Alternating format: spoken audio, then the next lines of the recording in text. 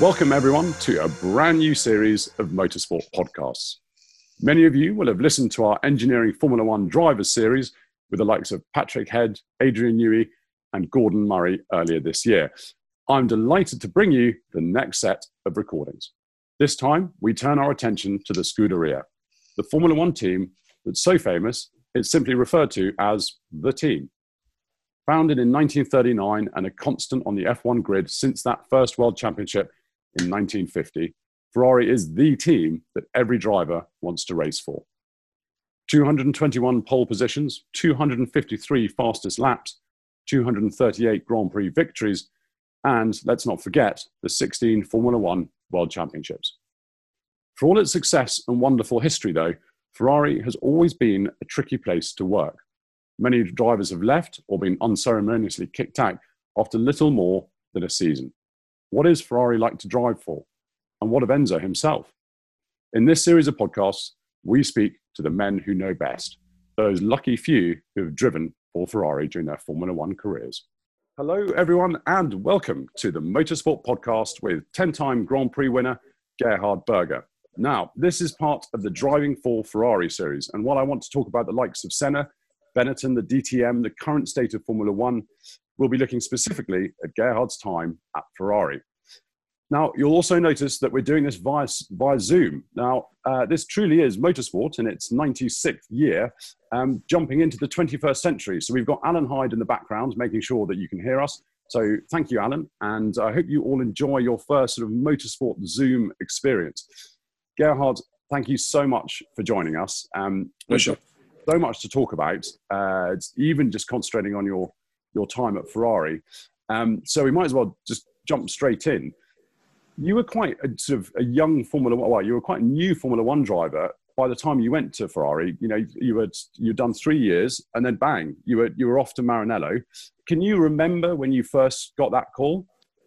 Of course I can remember, and I have to say it was really, I was just entering from motorsport because I had just 3 years before I entered Formula One, I had about 40 races done, and I had the possibility to go and race Formula One.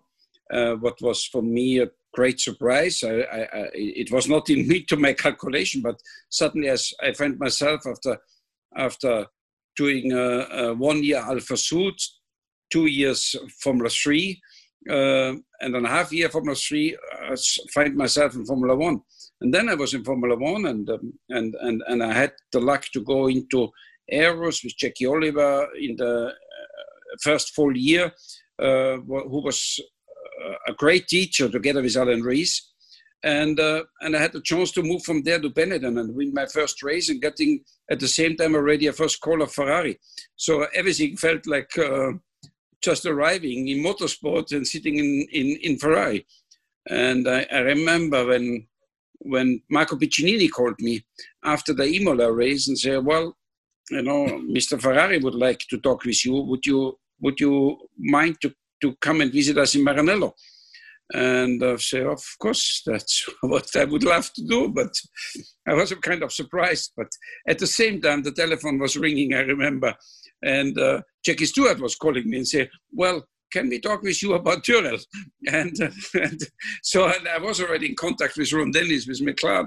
So everything happened very fast. But when I got the call of Ferrari, emotionally, this immediately catch me. You obviously met Enzo, but, you know, obviously we'll talk about his death the year after, actually, probably, you know, maybe perhaps first met him in '86. He was still a very kind of influential figure at Ferrari right up until the end, wasn't he? He was, you know, he really was pulling all the strings. He was still until the end. Maybe the last year, not so much anymore, but because he was already ill and it was maybe a bit more difficult for him. But when I arrived in Ferrari, yes, he was fully onto it and he was the decision maker. He was the guy what thought about it. He had these clear ideas and it was up to him. Even if Marco Piccinini was his team manager at the time and Piero Lardi as his son was kind of the side of Marco Piccinini. But in the end of the day, when I came to Ferrari and I visited Ferrari, everything was done directly with Enzo. And because the 87 season, that first season, you did have quite a lot of mechanical problems, but you won the last 2 rounds, winning. I mean, you won a Grand Prix before that, but winning for Ferrari, it's different, isn't it? Oh yeah, I mean, for me, it was already arriving in Ferrari was already so special. But you know, I was young and I was very happy about it. But the day after I've signed, I took it as normal. And but then when I arrived in Ferrari, yes, we've been a bit struggling in the beginning of the season just to get certain things right. But then from mid-season on, I think we've been the most competitive combination, myself with Ferrari, to win races. We didn't win the races because about some small mistakes, about technical things. But I remember in Estoril, I was leading until the last lap. I was fighting with Alain Prost for the win, and then in the last lap I spun, so I finished just second. In Jerez was a race. I was stuck in traffic, but actually we've been already quickest car around there. And then we won Adelaide and Suzuka. So, I mean, it was a clear year. I think for it was Nelson what won the championship in 87. It was a clear Williams-Honda year, if I remember well, but help me if I mix it up. But anyway, I think we've been, from mid-season on, we've been clearly a championship fighter. We've been just a bit too far back on the points. And so for us, it was clear the year after is the year. And so you didn't start racing until you were 21. And I seem to remember you saying somewhere that, you know, a lot of the people from where you live, you know, were sort of, you know, what on earth is this guy doing, starting racing age 21? You know, once you got into that Ferrari Formula One car and then won races with them, that must have been quite a satisfying thing to do with, you know, anyone who doubted you. Should I be honest? I still cannot believe it today. but I think that happens on that. So I have to laugh sometimes when fathers are already starting to draw down the way how the son has to go to Ferrari from being kindergarten, you know, exiting kindergarten to the school and knowing already karting at this year, karting then at this year, then with this team, then Formula 2, Formula 3, whatever. Yeah. I think you can do it in a different way. Yeah. Well, and also all the many millions of pounds that would go towards trying to get to Ferrari now.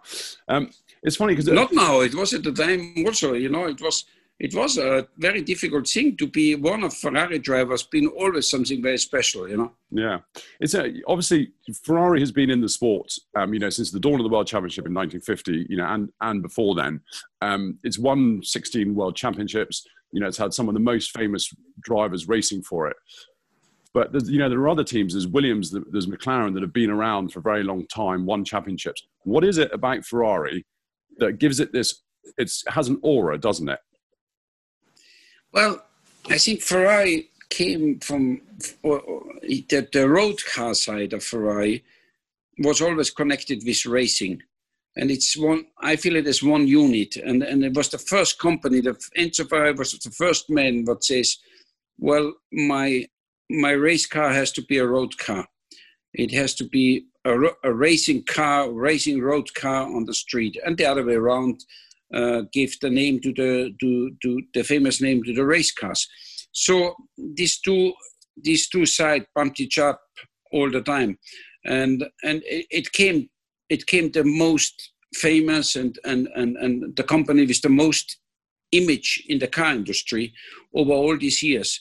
But this was very much supported by racing. So I think the original idea of him was just perfect. Today, more companies try to do it. But at the time, I think it was a very wise thing to say, well, I have to be successful in the race, then I can pump up my brand on the road. Yeah. It's funny because motorsport has this enormous online shop with thousands and thousands of products, from kind of books to memorabilia and everything like that. But it's always the Ferrari stuff that sells the fastest. And I think I was looking this morning, there's a 1998 Schumacher signed helmet. And I guarantee you that will be gone in a matter of days. It's just incredible that one manufacturer can have such an amazing pull from around the world. It's, you know, even people who've never been to Maranello or a Formula One race, they're just absolutely besotted by it.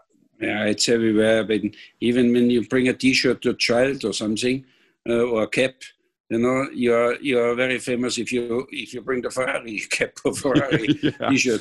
But Yeah. the same, when you try to be clever in historic cars, of course there are some McLarens, there's some Bugattis, but in general, with a Ferrari, you never get wrong. The price increasing year by year, it's nearly clear. Yeah. Now, I wanted to talk a little bit about the '88 season, obviously, which was a huge season for many reasons, not least of Enzo's death in August that year. It was also a season completely dominated by McLaren, winning 15 of the 16 races. However, one G. Berger did win in his Ferrari at Monza, and I think it was 4 weeks after Enzo died. Yeah. In terms of pivotal wins or important wins, that must be, just talk me through kind of how that, after Enzo's death and then, winning that race at Monza. I mean, it was quite funny anyway, because as you say, if McLaren won every race, it was very dominating. Well, let's go even back one other step. Why they been so dominating? When obviously Ayrton and Allen, two top guys, maybe the best guys in the car. They did a fantastic chassis and they had an extremely strong engine. But why did he have such a strong engine as we've been in the end of '87, as competitive as they were, or maybe even more competitive? But then the winter was coming and there was a regulation change. The bobber valve was introduced. So the engine was cut off a bit on power for cost reason, for reliability, for safety reason, whatever. And they introduced this bobber valve. That was to blow off boost. So the turbo pressure wasn't going up anymore to 5.5 bar boost, and so on. So we basically reduced through this bobber valve the power of engines cut. And in the winter, we all went testing, and we never had this bobber valve on our engine. And I always said to our engineers, well, everything is fine, this is working well, but why do we don't have this bobber valve on the engine? So, yeah, don't worry. We have it on the desk bench. We understand it completely. Everything is fine. You're gonna be fine with it. So we didn't really test over the winter under the proper terms. We took this bobber valve not in our center of trying to understand it. Honda did the opposite. They've been just working on this bobber valve, and I think they found a way to overpressure the valve in the bobber valve. So being able to keep still being a bit higher on boost. And it took us half season until we start to understand this. But so we came in '88 and we've been completely surprised the performance of these engines. And obviously with this combination, I said before, it was winning every race. And it looked like they win all the races all the season and we all have no chance. I finished regularly as third behind the two McLarens. But still, it was very, very frustrating. And before we went to Monza, Enzo Ferrari died, and I visited Ferrari and went through the workshop. And I was with Marco Piccinini and Piero Lardi, and we spoke. And they said to me, Gerhard, what are we going to do in Monza? And one of them said, we'll finish third like usual because the two McLaren. I said, no, Monza, we're going to win. And they say, oh, if you win, you can have the car. I said, okay, make shake hands. So I went to Monza, win the race, got the car onto the trailer, brought it with me home. So it was actually quite funny. It was very surprising that we won the race, but we've been not far off. It was, in Monza, it was getting tough for Ayrton. I was on his back, I think 3 seconds behind him, and I started to make pressure, and I was with fuel okay, and I understood that Ayrton was a bit tight on fuel. And I started to put pressure on, and Ayrton knows with the fuel he had still left, he was safe, but he could not lose anywhere, any time. So then he comes to backmarkers, and Julius Lester was one of them. And I think it was just on the stage where I said, well, it's better I get by as quick as possible, otherwise I have Gerhard in my neck. And this didn't work out, and then I was able to win the race. It's funny, there is nowhere better to be than Italy if you are a Ferrari driver winning races. But I think it's also fair to say there's nowhere worse to be than Italy if you're a Ferrari driver and not winning races. The Italians and also the press as well. Did you ignore all the press? Because the Italian press is extremely vocal. Everybody talks always about the press. I went through difficult times in Ferrari. I mean, when I arrived, Ferrari was for a long period not winning any race. So I was lucky I could then stop this period and win it. But still, I had also time where it was very, very difficult from a performance side with Ferrari. But I never had a problem with the Italian press. I dealt with them in a very natural way. I always had the feeling they like me, I like them, because, and I wasn't going in too deep into the press stuff. First, I didn't speak Italian anyway. I didn't understand, so maybe they read a lot of bullshit, but I couldn't read it. But so it didn't make me angry, and I was always friendly with them. But I think overall, they treated me always extremely well. Yeah. Because then moving into the sort of the 89 season, you were joined by Nigel Mansell. You'd had a couple of seasons with Michele. What was it like having Mansell come in? Because he's quite a forceful character, I think is probably the right phrase. Yeah, you're so polite. a delicate touch with words, yeah. I know. You're too close to this area. You need to be very political correct. No, that was okay. Yeah. I mean, Michele was a real gentleman, very smooth, very, very fine guy. Obviously, Nigel had much more killing instinct. So it was, for me, it was more difficult with Nigel than with Michele. And, but not in a personal way. Personally, I always had a good relationship with him, and I still have it. But on the racetrack, so qualifying was okay, but in race trim, he had extremely good racecraft. And unfortunately, in 89, we had a car where the geometry of the front suspension in a certain way gave an extremely tough steering, hard steering. And I was struggling with my power in my hands. And Nigel had hands like an elephant, so or like very, very strong hands, and he'd been physically always extremely tough, very strong, and so in the race it was quite difficult with him to beat him, or to be ahead of him, or to be with him. But I think we managed the season where one time he was in front, one time I was in front, and we had a reasonable good relationship, and we kept the relationship until today. I see him very seldom, but I'm happy if I see him. Yeah, it's because Mansell was famous for sort of winding Patrese up at Williams, in the early 90s, and I think every time he came into the pits, he changed all his active ride settings so that when Patrese looked over the cockpit to try and copy his active ride. So there was a lot of games. Were there games between you and him, or was it fairly straightforward? Straightforward. I didn't look what he was doing. Yeah, well, that makes it easier. Because right. It's a bit like with the Italian press. I didn't read what he was writing, so I had no problem. So it wasn't bad. Right. Yeah. Because when did you hear that your contract wasn't being renewed at Ferrari? Because at end of 89, you obviously then went and you basically did a swap and went to McLaren with Prost coming to Ferrari. It was the other way around. They won't keep me.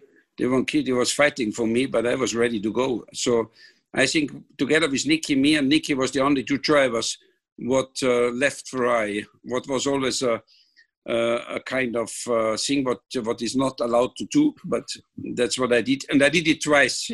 Yeah, twice. But it was nothing bad. I was just 3 years with Ferrari, and I felt a bit tired of just seeing Ferrari. As much I liked them, been my family, but on the other side, I said, I want to see something others. And I had a nice offer from Ron, and McLaren was at the time also on the top and the most successful team at the time. So I changed to McLaren simply because I was wanted some new experience. And I remember at the time when I told to Ferrari that I leave, Gianni Agnelli sent Luca Montezemolo from Torino to come with me and to try to convince me to stay. But I felt just to do something different. And then I went to McLaren. And after 3 years, I felt I'm missing Ferrari. So that's why I went back. And after 3 years again, I said, well, enough is enough again. It's very, as you mentioned there, it's very, very rare for a driver to not only leave Ferrari once, but be able to come back and then leave again. Now, if you're looking for more Ferrari content, then you may well be interested in Motorsport's latest publication. Ferrari, From Race to Road, celebrates the journey of the world's most famous car brand and its unique place in motor racing history. Using Motorsport's unmatched archive of stories and photographs, we trace the Ferrari story, from its early days under Enzo right up to date, with interviews with current F1 star Charles Leclerc and F1 team boss Mattia Binotto. Along the way, we celebrate some of the all-time classic race cars, including the wonderful 1975 312T and races such as the Targa Florio.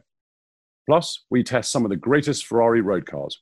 Illustrated with world-class photographs and wonderful writing, Ferrari, From Race to Road is a must-have for all fans of the marque. It's on sale now in all good newsagents, or you can buy it via the Motorsport website, which is motorsportmagazine.com.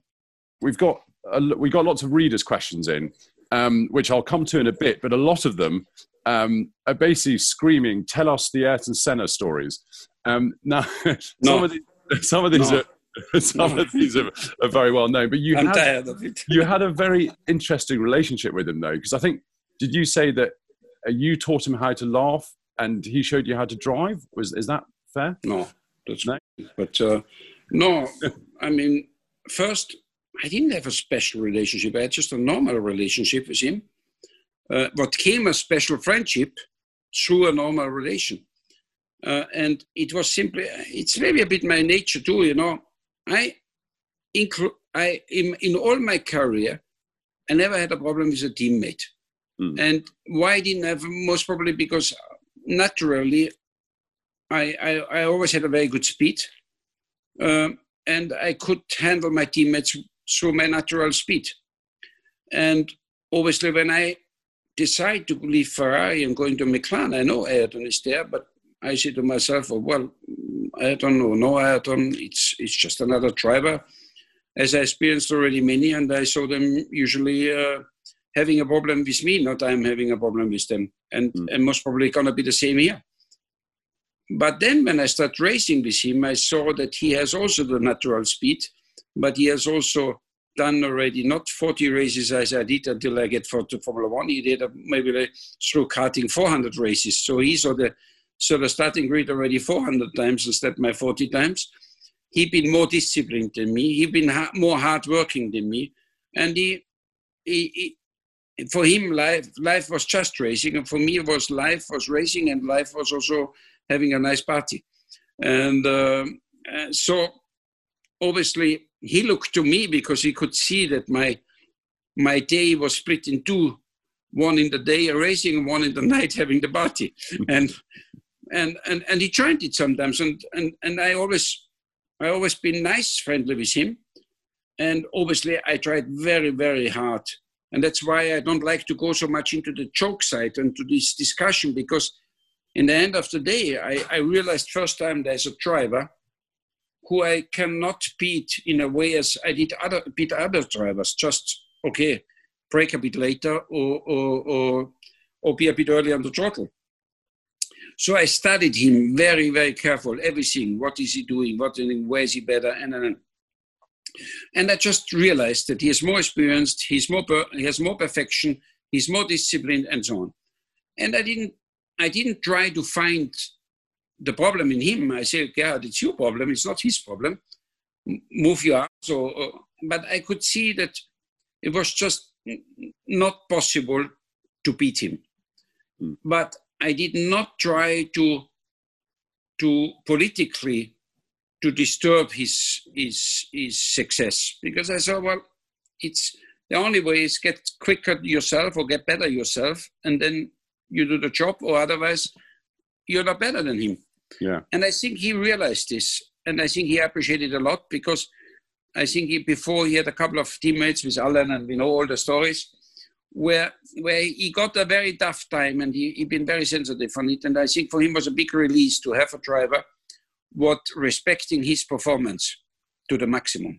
Do Do you think, because, you know, you mentioned it there, that you love the racing part of it, but you also love going to the parties in the evening. Do you think you were also talking about the fact that you studied every kind of element of the way Senna drove and how he did things. Do you think you have a sort of misrepresented, you know, in terms, do people look back at you in the wrong way and don't take you seriously enough? Because you obviously have enormous talent. You go out and you beat Senna, you know, you out-qualify him and things like that. Do you think people focus too much on the partying, and do you think that sort of slightly takes away from what you did on track? Yeah, you know, everybody in Formula One gets a little bit of an image, you know. Menzel was always crying. Damien was the gentleman. Alan was the professor. Erdem was the perfectioner, and me was the playboy. Yeah. So right or wrong, everybody got somehow an image, and I played my image because it fitted to me. And when I studied Erdem and when I studied what he did, most probably I did it in the bar in the evening, and that maybe was wrong. I should have done it maybe in the track with the daters. Am I right in thinking that Ayrton used to talk to you about the fact that he did one day want to go to Ferrari, but it's obviously when he was alive and there were opportunities, the car just wasn't, you know, where it needed to be. Was that true? Kind of, yeah. Ayrton says, or let's say, Ayrton knows first when Honda is leaving McLaren. He knows it before Ron Dennis, before anybody, because he was very well connected with Honda and Japan.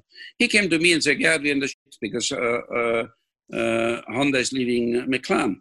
And I said, "What are we going to do then?" He said, "Well, I don't know." But so I did my dealing with Ferrari, and I went Ferrari.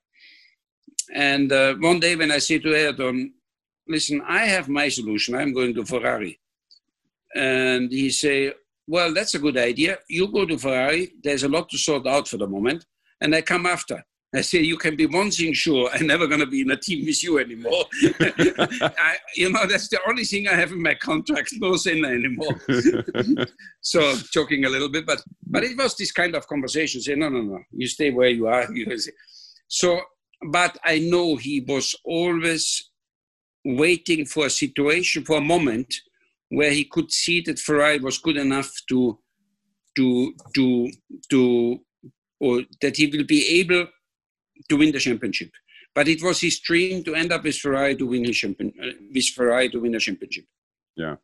Now, you mentioned there, obviously, you then returned to Ferrari for the 1993 Formula One season. And obviously, I'm not going to press you on the Ayrton stories, but can you tell those listeners who haven't heard about a small incident with a Lancia road car and Jean Alesi? Because I seem to remember you had a little moment arriving at the Ferrari factory to see the new car for the first time. Is that right? Yeah, kind of. There was the new car produced for, I don't know anymore which season it was, and we had the first race 2 weeks later, I think in Brazil. And the car was just put together on the pit in Maranello. There's the racetrack, and the pit, they just put the last screws together. And it was the first time this car had to run. Jean Alesi was there, myself was there, should run the car first time. And so we went at lunch, and we've been both in the overalls, and we went lunch. And if you know Maranello has the racetrack on one area where you have to go by car from the main office. And after lunch, I wasn't with Jean. Jean was his lunch meeting. We met each other in the office, main office building, and he says, "Gerhard, I come with you." And I said, "No, I come with you. I don't have a car." He said, "I don't have a car." And we just been in front of the offices, just looking, and I say, "Well, we have a car here. Look, there's a car staying with a key on." She said, "Oh, great." So he went into driving the car. I was sitting next. I put my seatbelt around because he was driving like flat out. And yeah, you have to go a bit through a normal road, and then you enter where the main racetrack is. And there is the office of Mr. Ferrari. And then the next is like a normal pits where the cars are, where the mechanics works on the cars, and where the pit exit gets to the Maranello racetrack. And I started to play with the handbrake on the normal road, and we go sideways and things, and he got worse and he got flat out. I put my seat, I remember, completely back with the seat belt because I saw it coming that this is not going to work out well. And And then we passed this office of where Enzo Ferrari used to have his office. And I put the handbrake on, and the car, for some reason, just took off, just started to fly. And turn in the air and land on the roof. And it was a lunch chair. It was like paper, So the roof immediately went to the seats. And we were sliding on the floor in the direction just where the mechanics were staying with the race car putting the race car. So we crashed into the pit wall about 1 meter of the brand new race car. The mechanic all jumped on the side. And me, the seatbelt, I was fine. I was still sitting in the seat like this, but Sean had no seatbelt on. So he turned him around. He was nose on nose with me. And then we was in the car. They couldn't get us out anymore from the cars because it was so deformed. So the mechanics put us out in a back window, and Sean was blooding and the face, and had some things in glass in and whatever. And the most funny thing for me was, in Maranello, there's an ambulance car. And the ambulance car, it's based every test when a Formula One car goes, since 25 years at the time, 25 years, every time 2 doctors with ambulance cars with an engine on has to stay next to the truck if something happened with the Formula One car, if an accident happened, to have a first service. For 25 years, they had no work. This was the first work they had. so they jumped on it, put Sean into the car, put the blue light on, and went to the hospital. So Sean was gone, and I was by myself. So we took the car, we covered it, we put it a bit on the side, we cleaned the truck because all was full of oil and fuel. And the mechanics just checked the head all day long. So anyway, I put the helmet on and said, if Montezemolo and Sean Todt is coming, we're going to be in troubles. So I thought it's best is I do a race distance. I don't want to see anybody. I'm just going to stay out. So anyway, when I come in with the helmet on, obviously there I see already Sean Todt and Montezemolo is looking, of course, to the new car. And then I put the helmet down and we spoke, and they didn't know about anything. Nobody told them. So at one stage I had to tell them that, and they got nervous. Where's Sean? And they got very upset that we've been able to do something like this 2-3 weeks before the first race.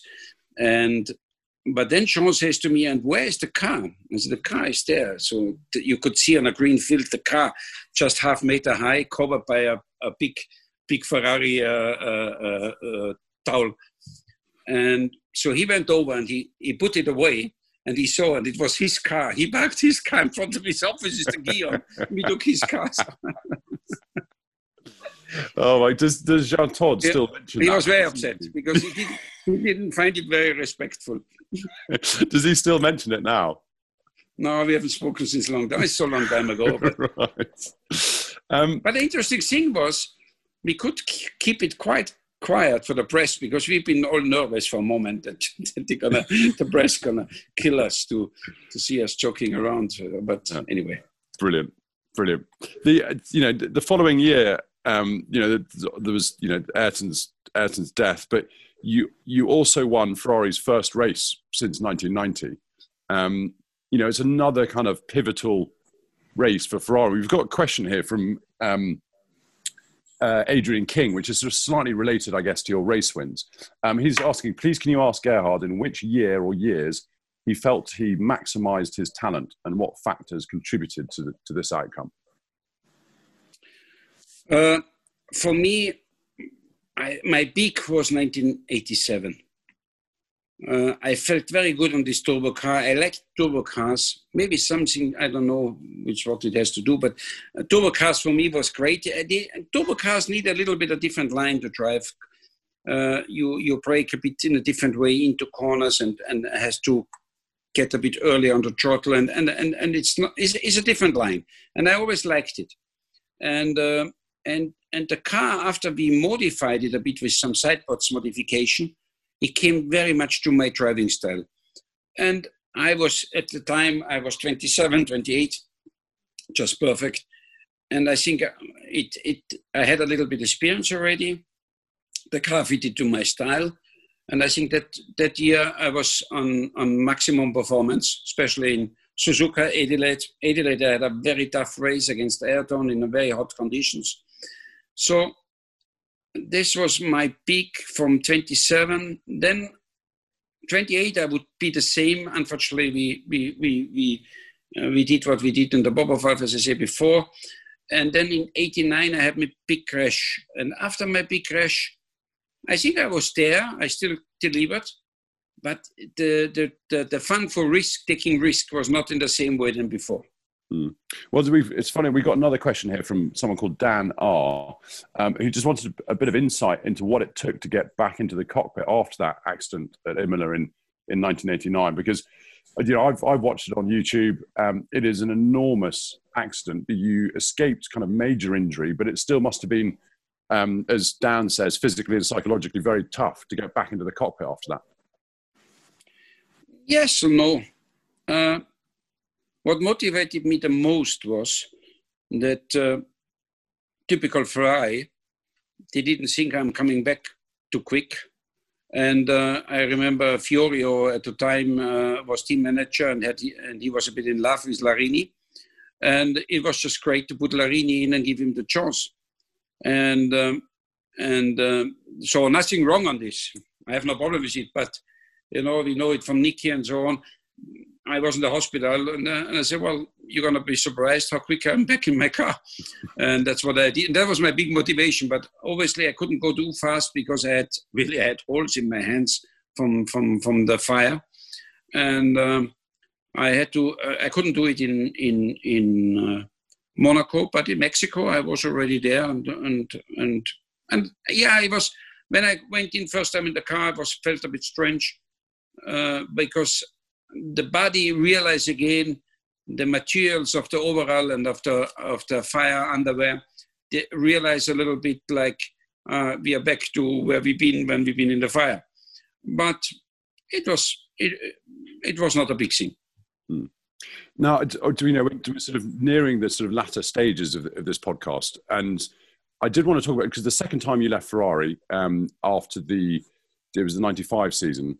What were your motivations then? Because you went back to Benetton. Why the move to Benetton? And then also, when you retired, I think you had offers for 1998, but I don't think you weren't keen on the groove tyres. Is that right? And the V10s?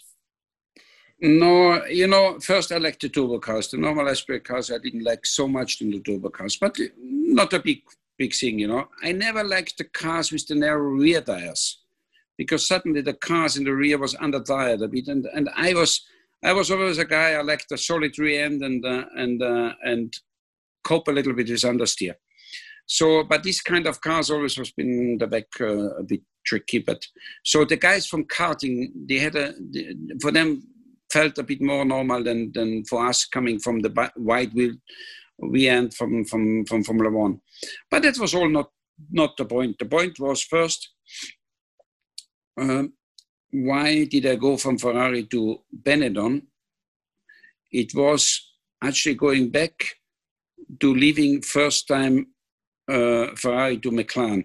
When I've been with Ferrari first time, I got a young engineer. Name was Giorgio Ascanelli. Everybody knows him now. He had a long time career then in Formula One.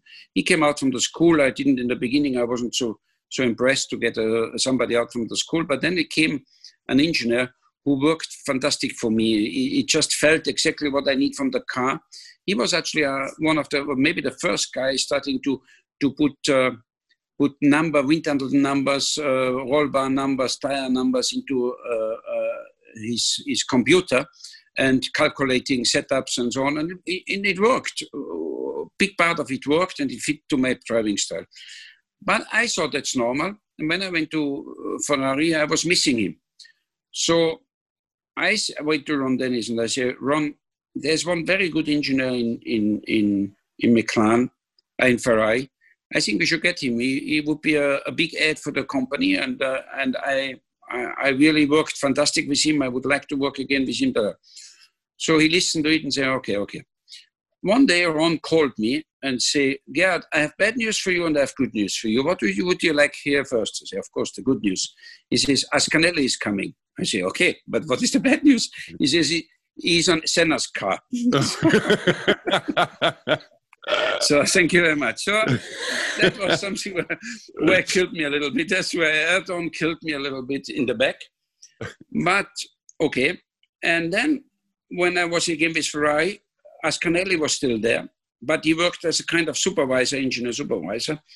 And I was hoping to get him onto my car again. Then I realized Schumacher is coming. And I know Schumacher was extremely strong and was a guy not to underestimate. And I said, I don't want to do the same mistake again than I did with Ayrton. With Schumacher, I need to prepare myself in the best way. And for this, I need Ascanelli on my car. And I say to Ferrari, I say, listen, I would like to get Ascanelli back onto my car now, just onto my car. And I couldn't agree with Sean on this matter. I said, no, we need him over. And I could smell that if I'm not careful, it happened the same than it happened in McLaren with Senna. So then at one stage, I said to myself, well, that's what, if this is not happening, I will go, I will leave. And that's what I did. Yeah. And I mean, and that was the reason, that's actually was really the reason why I left Ferrari to Maranello.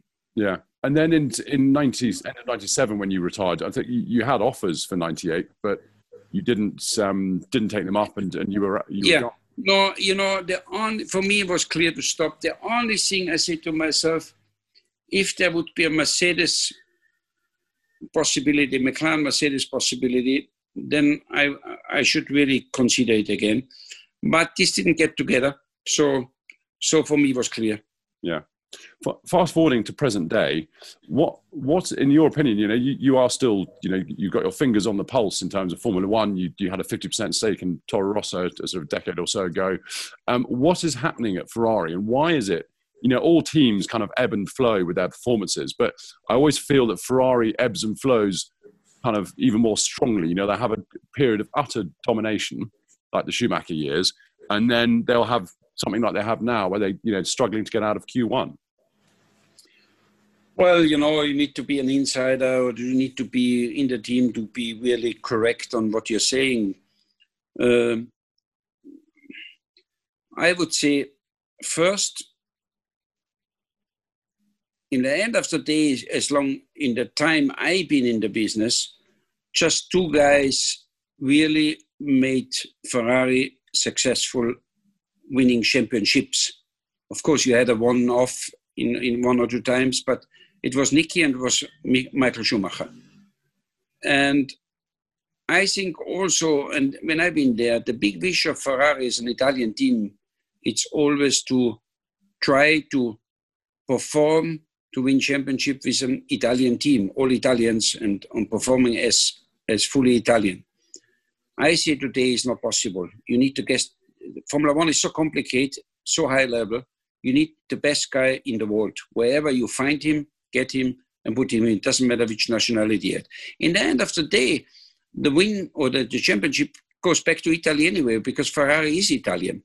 Mm. And I understood a couple of years ago that it was again the new, from Macchione, that was the big wish, just doing it with Italians. So nothing, they are good, but as I say, in every spectre you need, in segment, you need the best. And when and I think this is a big mistake, and when we look back to Schumacher, you had the best was Ross Brown in his segment. He was English. Yeah. The best was Jean Dott in politique and in as a team manager. He was French. The best in the aerodynamic was Newey and Rory Byrne. He was South African. Yeah. The best driver at the time was Michael Schumacher, was German. Yeah. So Jean put this all together, and Michael was stealing the people left, right, wherever he got it. And they formed a fantastic international team, and they got the success as they got it. Yeah. And that's the way how it works. Yeah. Second part of it, I have to say, is last winter, FIA published that Ferrari was not in the regulation. And we never got any fully transparency on the matter, but legally they've been not right. So, and you could see when it was corrected, when FIA looked into it, all Ferrari cars, all Ferrari-powered cars went 1 second slower. Yeah. And if you have this issue for a while, it's the time when you stop development, because you maybe fix it in a different way. And now they fall back maybe 1 year, maybe 2 years, whenever they started to to use different things. And that's tough because you need to catch up. You need to find the right people. It's a difficult process. And I say Ferrari will be much better next year. But will they be already on the top? I think it will, in the best case, it will be next in 3 years. Yeah.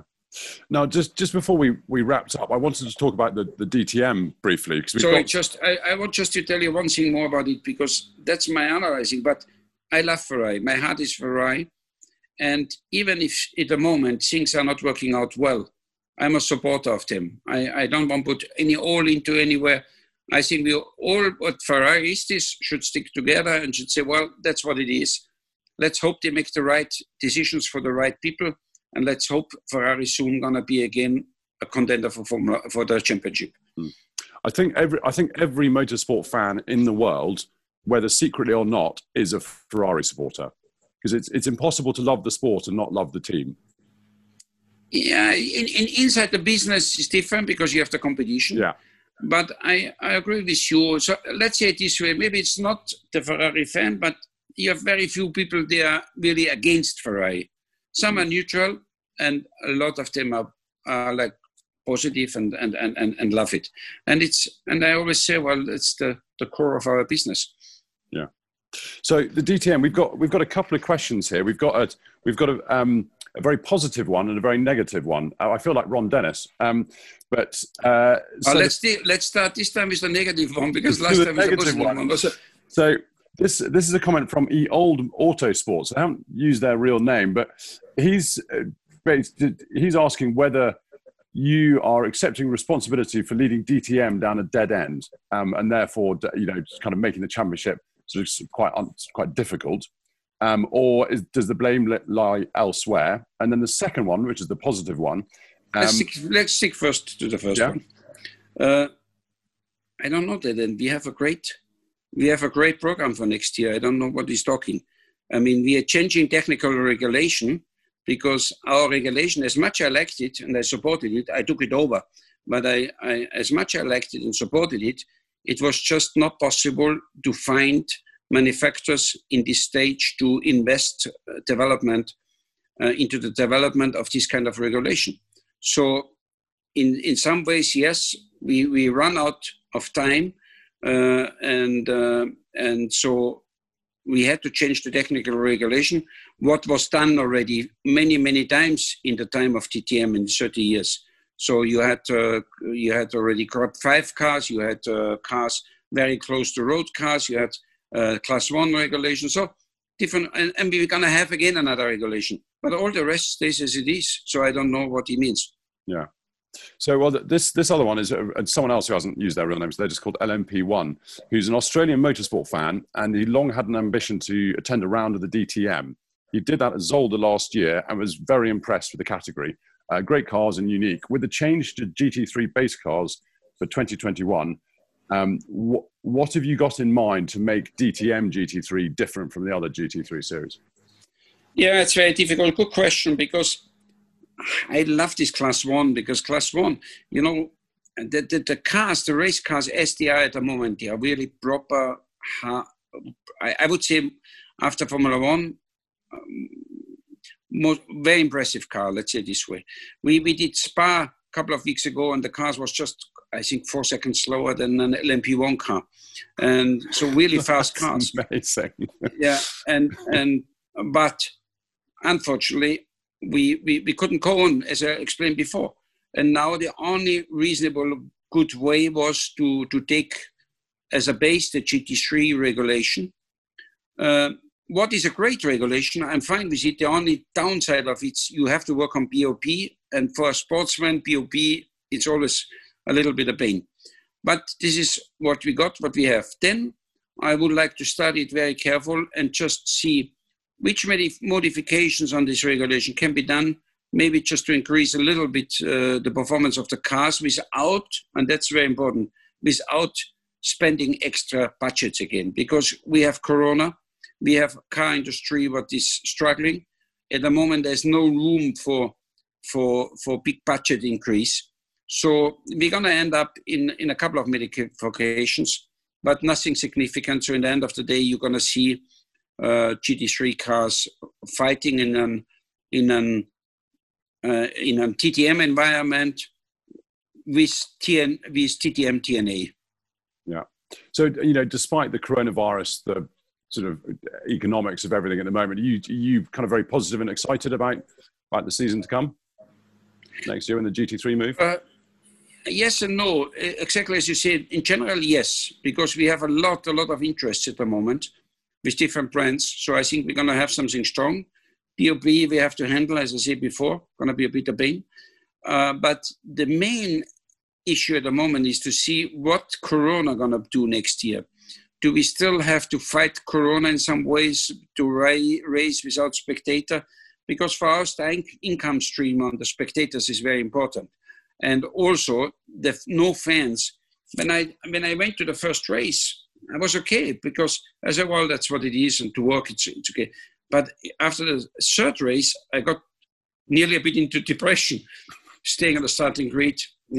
Nobody is here, so we need the fans back. The fans is one of the most important things in the sport in general. Yeah. Well, Gerhard, I mustn't keep you because I know you have many, many things to get on and do this afternoon. But thank you so much for sharing all those Ferrari stories with us over the last sort of 45 minutes, an hour. Thank you. And no doubt see you at a DTM round soon or perhaps in the Formula One paddock. Thank you all for listening and for watching. I hope you enjoyed our first Zoom experience. It's certainly been a voyage of discovery for us at Motorsport. So thank you to Alan, and we'll see you all soon. Bye-bye for now.